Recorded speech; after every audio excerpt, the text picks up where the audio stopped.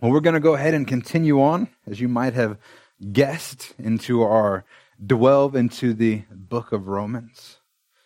How many of you know that this is a fantastic book in the Bible?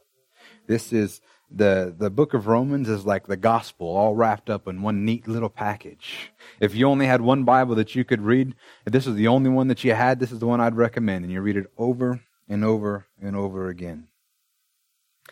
So this morning, I've entitled the message, Dead to the Law. It's Romans part 13. We're actually getting ready to start chapter 7. This is part 13. And one of the key things that we need to grasp as Christians is that we are dead to the law.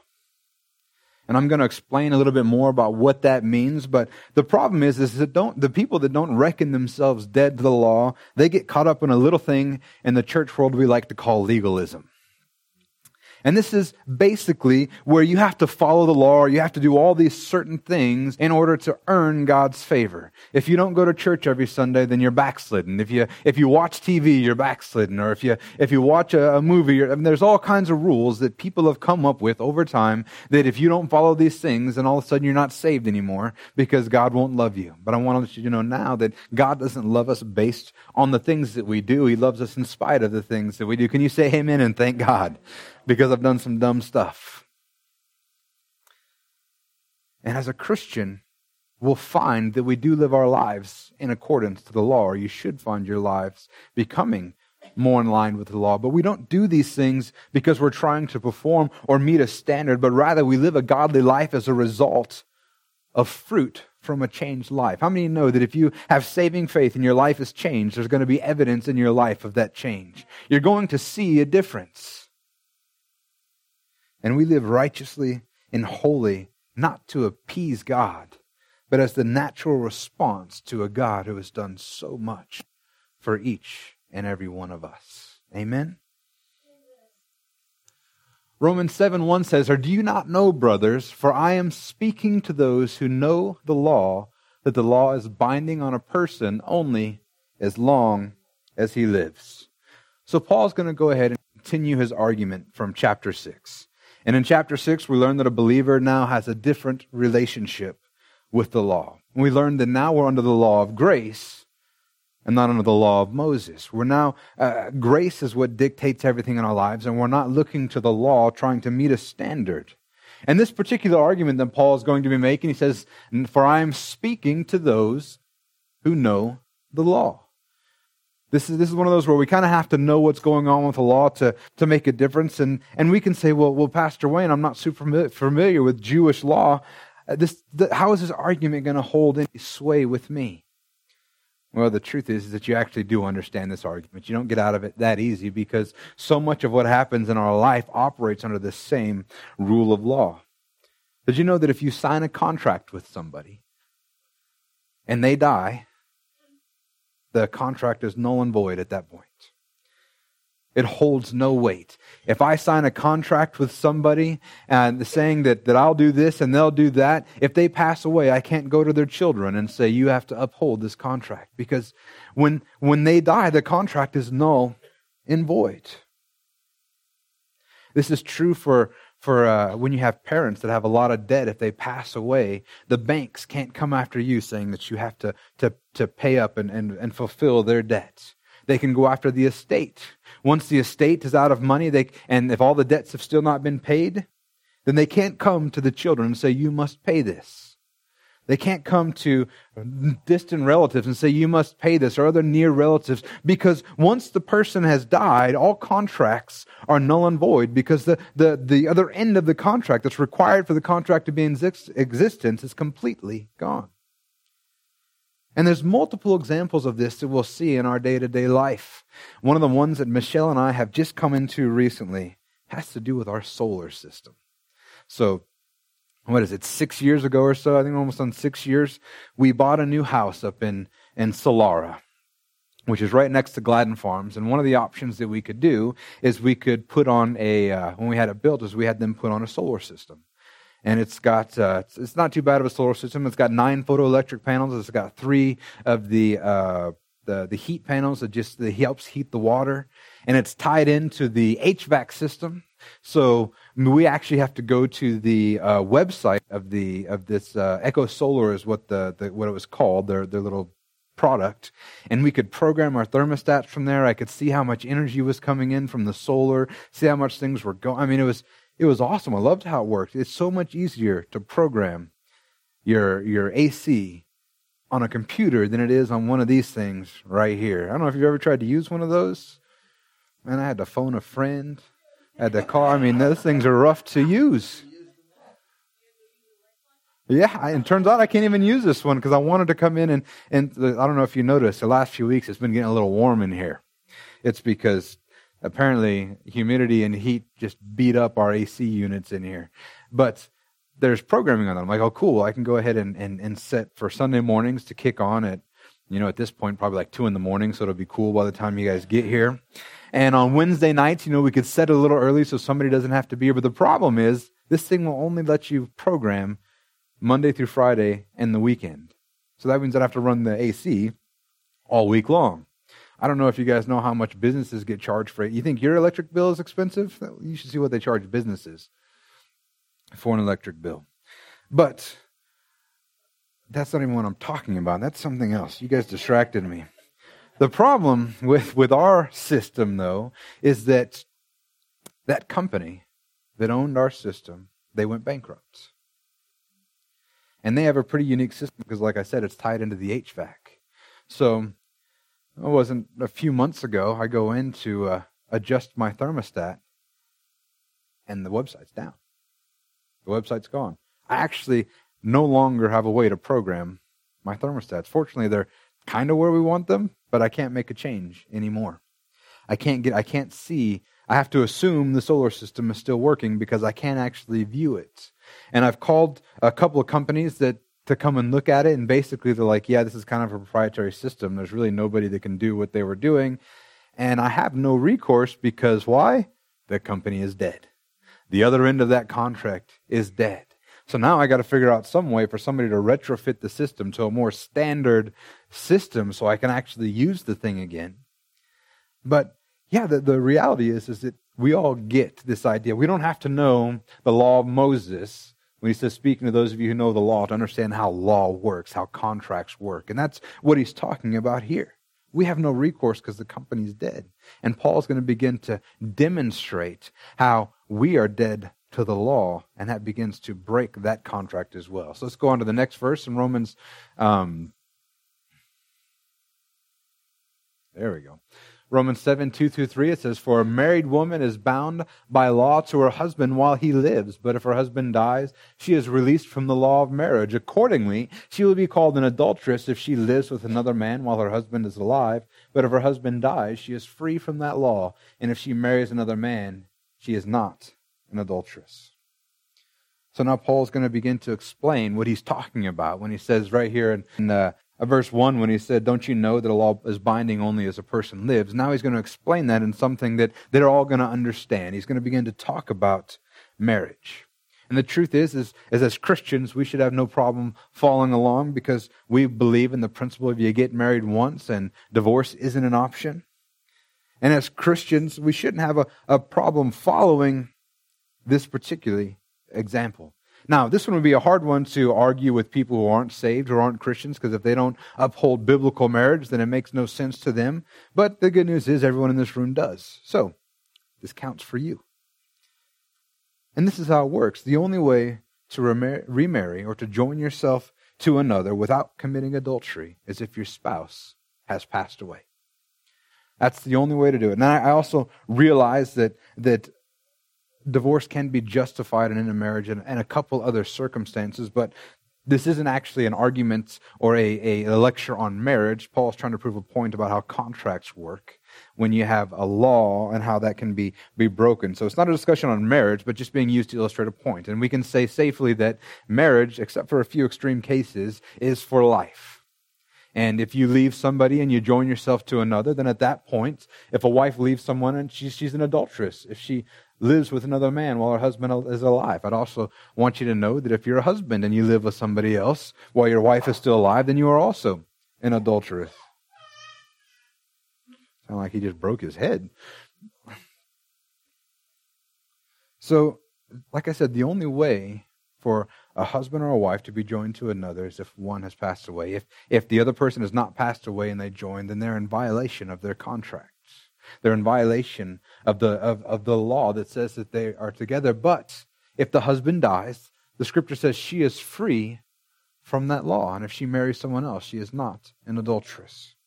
Another way to look at this in today's world is, has anybody ever had to sign a non-compete agreement in one of their jobs?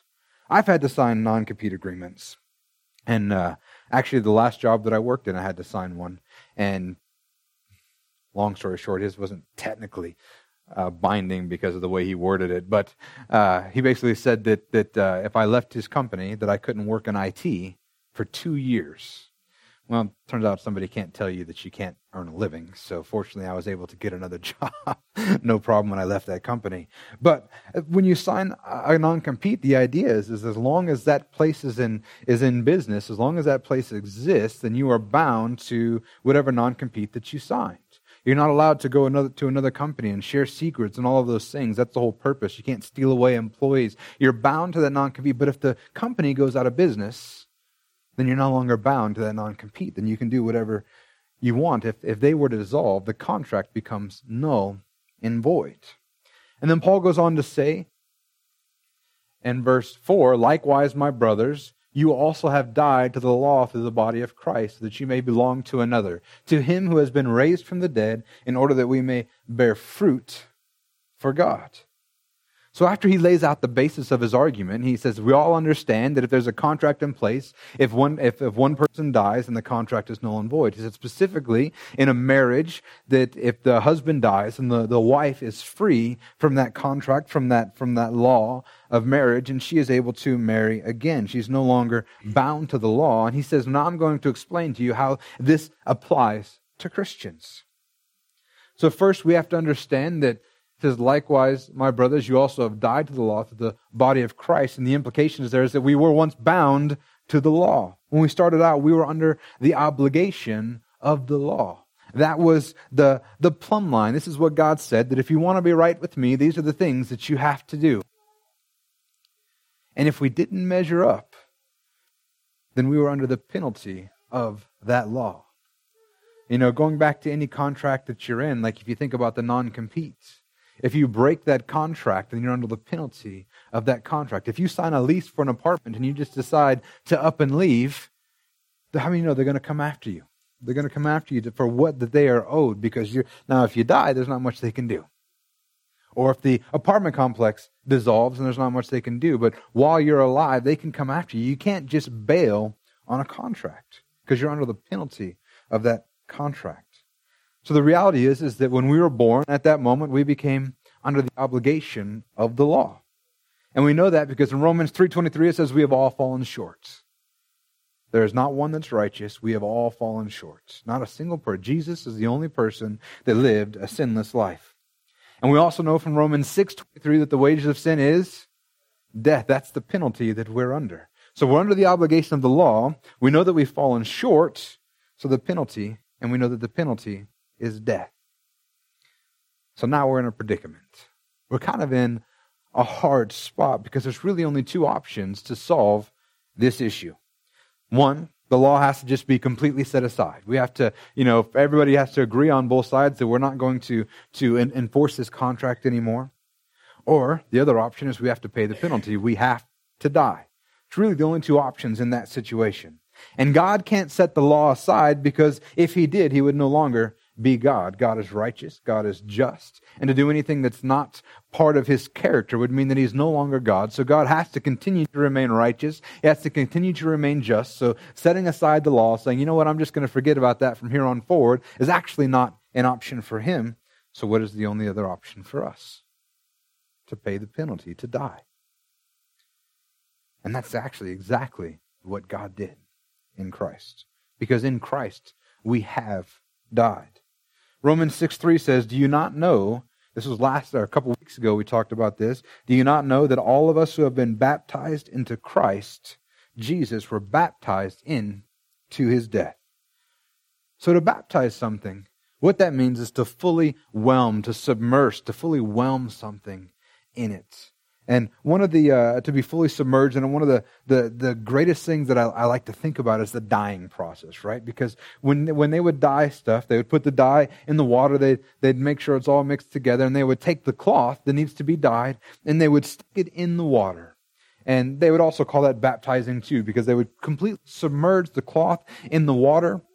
And when they did this, how many know the dye that doesn't just kind of sit on top of the cloth?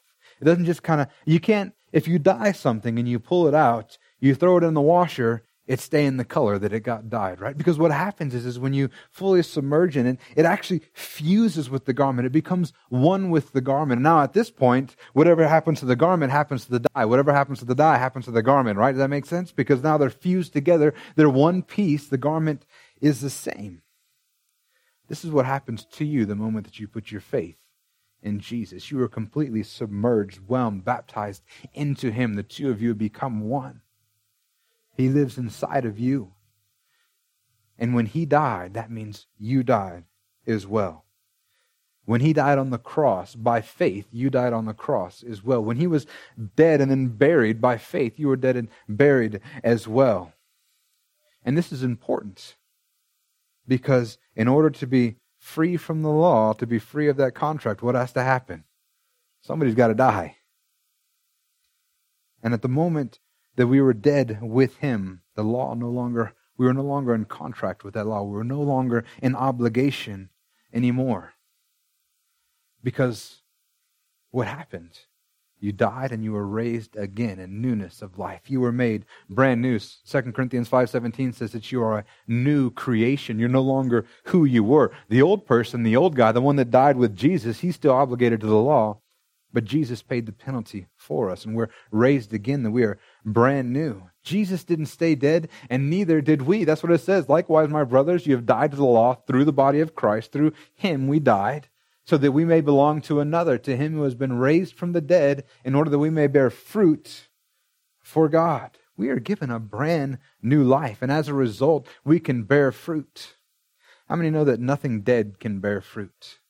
But we are alive. Amen? And he goes on to say in verses 5 through 6,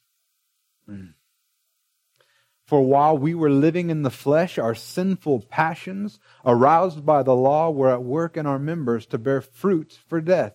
But now we are released from the law, having died to that which held us captive, so that we serve in the new way of the Spirit and not in the old way of the written code. While we were unsaved, or what it says here, while we were in the flesh, we were under the authority of God's law, and by His law we were condemned because we couldn't live up, we couldn't measure up. And before Jesus, all we were doing was bearing fruit for death. I don't know if you remember your life back then, but I remember mine, but it was a cycle of death, a cycle of stupid, over and over and over again. And we were producing sin, or we were producing death in our bodies because sin was aroused by the law. What does he mean that sin was aroused by the law? Our sinful passions aroused by the law were at work in our members to bear fruit. What does that mean? How does law arouse sin? Well, if you remember a few weeks ago, we found out that sin is given value, or it's pointed out by the law. Romans 5:13 says, for sin indeed was in the world before the law was given, but sin is not counted where there is no law. We begin to realize how bad things really were when it began to point out all the areas. I mean, there are some sins that we all get. You can't steal. We all know stealing's wrong, lying's wrong, murdering is wrong. But then we also have laws that are pointed out to us, like thou shalt not covet. Who would have known that that wasn't okay, to want something somebody else had? Where we find out that to want somebody else, what somebody else has, to the point of them not even getting it, if you can't have it, that is a sin. But then we begin to look at his illustration and we begin to think that, Paul, something's falling apart here. You just used this idea of marriage. You just used this idea of a husband and a wife. So who's who in this illustration, Paul? Because if you think it through, the reality is that we're the wife in this illustration, because we have to die to the law. And the law is the husband. But you start thinking about this illustration, this is where people might think it breaks down, because if a wife dies, she ain't getting married again, because she's dead, right? If she does get married again, we're going to have some serious counseling with somebody. They got issues. So how does this work for us if we're the wife? How can we remarry again? Because in order for us to be released to the law and for us to still be living, the law would have to die. But we know that the law did not die because it still has reign over men who are unsaved, who are still holding them to a standard which they can't achieve. We know the law is still alive. That's actually why Paul said that if you want to uphold any part of the law, you have to uphold the entire law. You got to pick, or you uphold the law of grace. So in Paul's illustration, if the woman died, she could not remarry. She's dead. And this would be true for us as well, except for in Christ we are giving a new life, as we just talked about a moment ago. Romans 6:8 says, now if we have died with Christ, we believe that we will also live with him. So we are released from the law because of our old self, who we were. The self that was bound to the law has died in Christ. That's why we do baptisms, because it's a picture of that. Because when you're above the water, this is where you were alive. Then you died, and you go under the water, you're buried with Christ. And when you've been raised out of the water in newness of life, you have a brand new life. And now we serve in the newness of the Spirit and not in the old way of the law or the written code. And we can serve in the newness of the Spirit, and we can finally live godly lives because we've been made brand new. Serving in the oldness of the letter is to accomplish a checklist. I've never done this in my life. And then you realize, wait, I've done that one. I'm kind of out of options. Because as soon as you break the law, the penalty is death. But we always have to remember that being dead to the law does not mean that we get to behave lawlessly. It doesn't mean that we can do whatever we want. It doesn't mean that we're not still required to be holy. Matter of fact, the Scripture says, I am holy, so you are holy. We're to be holy.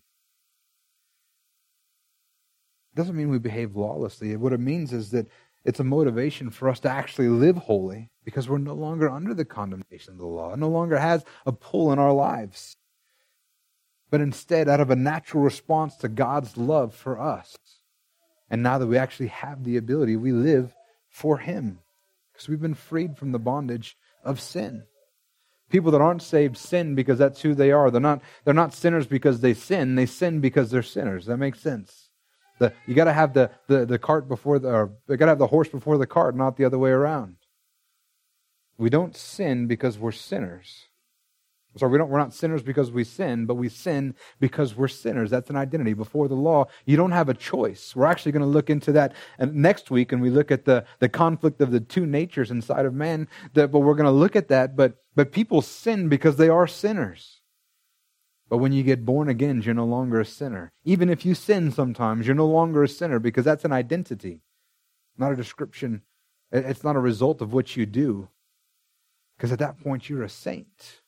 And you're able to live the life that God has called you to live. We're finally not in bondage to sin, required to sin because it has control over us. Remember, we're no longer slaves to sin, but we're a slave to righteousness. And he goes on to say in verse 7 and 8, What then shall we say? That the law is sin? By no means. Yet if it had not been for the law, I would not have known sin. For I would not have known what it is to covet if the law had not said, you shall not covet. But sin, seizing an opportunity through the commandment, produced in me all kinds of covetousness. For apart from the law, sin lies dead. One of the things that as Christians we can sometimes make the wrong assumption is that, the law is bad then. If the law is what gives power to sin, then obviously this is bad. Why would God even do this? It doesn't seem like a good thing. But the reality is the law is not bad. The law never actually made you do anything bad. It simply highlighted the things that you did so you understood that they were bad. It helps us to clearly see what is wrong. It actually shined a light on our hearts and we realized that it was pretty dark in there. Because we finally found out what it means to be right. We could see it clearly. What were the requirements?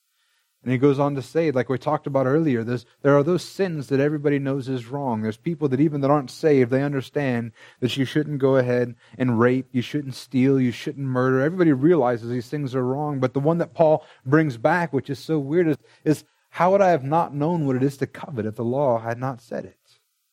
We would have never known that was an issue.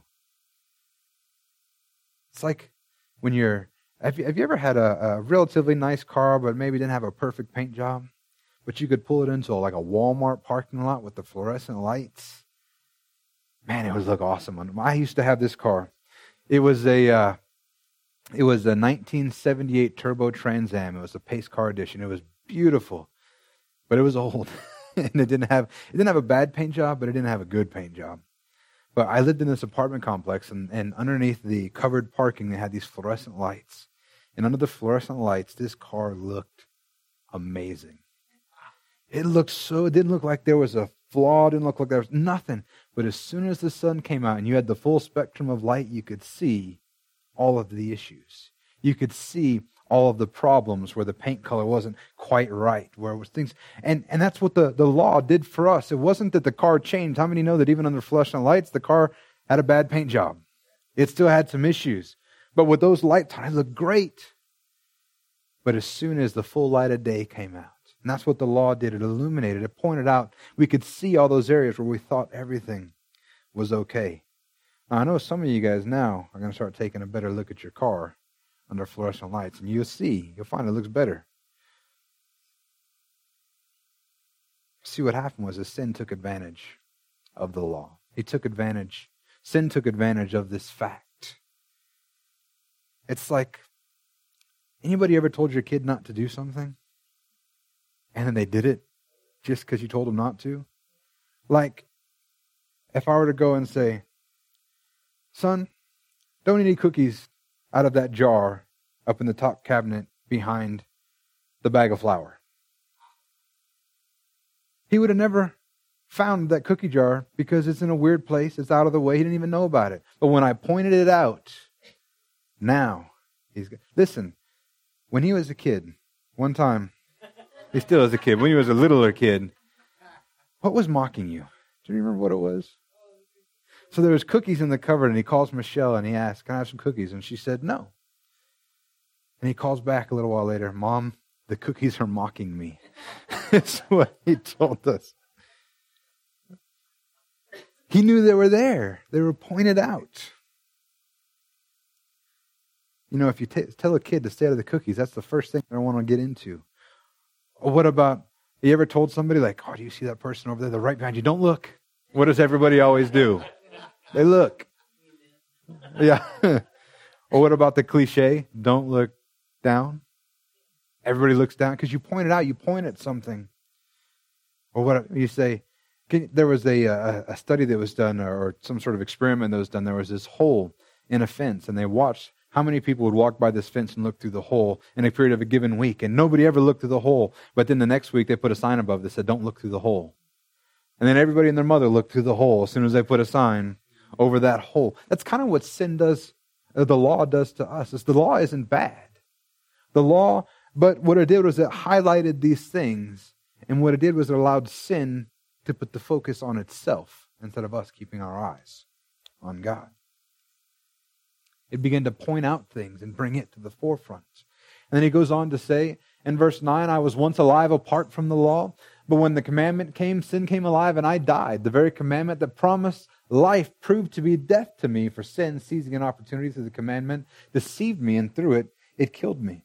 In Jewish culture, around the age of 13, a person was required to keep the commandments. Up until then, they weren't necessarily required to keep them in the same way that an adult was held accountable to them. And Paul's referring to this period right now. He says, I was once alive apart from the law, but when the commandment came, when I became of age and had to fully follow the law myself, it took and caused something inside of me. So the very commandment that promised life proved to be death to me. Because sin came alive because it was really shining a light on who he really was. And the commandment, the law, which was supposed to bring life by laying out the requirements, only led to death, because what it does is it pointed out how poorly he was achieving them. And the truth is, that's what it does for all of us. It points out how poorly we're achieving these things. Sin deceives us by promising things which it cannot provide. And then it uses the law to kill us because it has now caused us to violate the law, which was actually designed to show us how to be holy. And we should never be surprised by sin when it tries to kill us, when it tries to rope us in. There was a local newspaper once reported an awful tragedy. The title was called Man Killed by Tiger. And the man was not in a jungle, he wasn't at the zoo, and he didn't wander into a circus ring. And that what happened is that the tiger was the man's pet. And he had found it when the tiger was only a very small kitten. He raised it, played with it, even took it for walks on a leash. And the tiger was the man's companion for years. But one day, while going for an ordinary walk, something the man had done with the tiger many times, the tiger turned around, attacked the man, and killed the man. And the community was shocked at the outcome. While very unusual, the people around had grown somewhat accustomed to seeing the man with the wild beast. But most experts were not shocked. They said the tiger is a wild animal. It was only a matter of time before it took control in its own way. Sin is just like that. So many of us live our lives thinking that we can get away with this little sin, or it's not that bad, or God's going to forgive me anyway. You know, the good news is that God will forgive you, but there's still consequences. There's a difference between consequence and punishment. But we begin to let these little sins in our lives, and we let that happen because at first it doesn't seem that bad. Nothing really bad is happening. Nothing's going on. But eventually sin will turn around and kill you, because that's what sin does. And don't be surprised that it didn't seem like there was no issue all this time. This is what sin does. It seizes an opportunity to kill you at every chance that it has. And we'll end here in verse 12. So the law is holy, and the commandment is holy, and righteous, and good.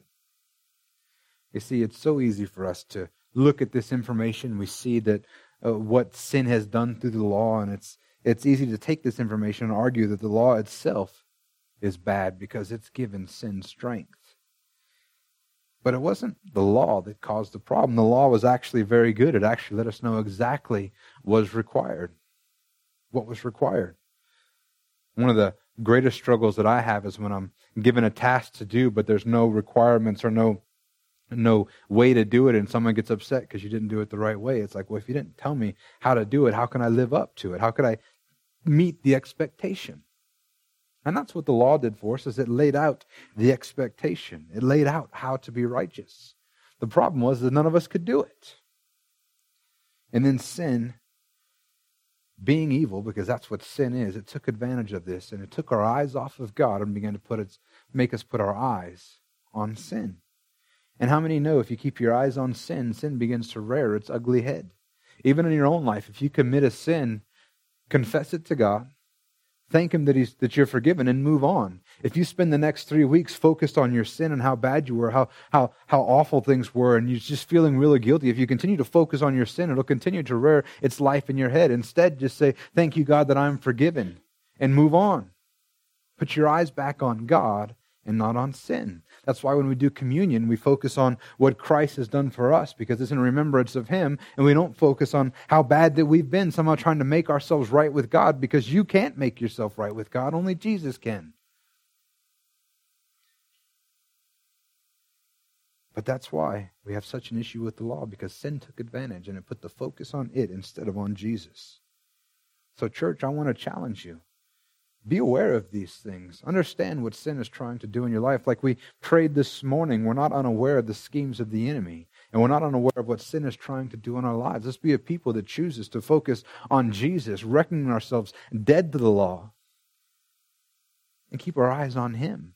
And I promise you that if you will keep your eyes on Him, then you're going to live a life that is naturally in compliance with the law, because you have been changed on the inside. You are brand new. Amen? Amen. Let's go ahead and bow our head.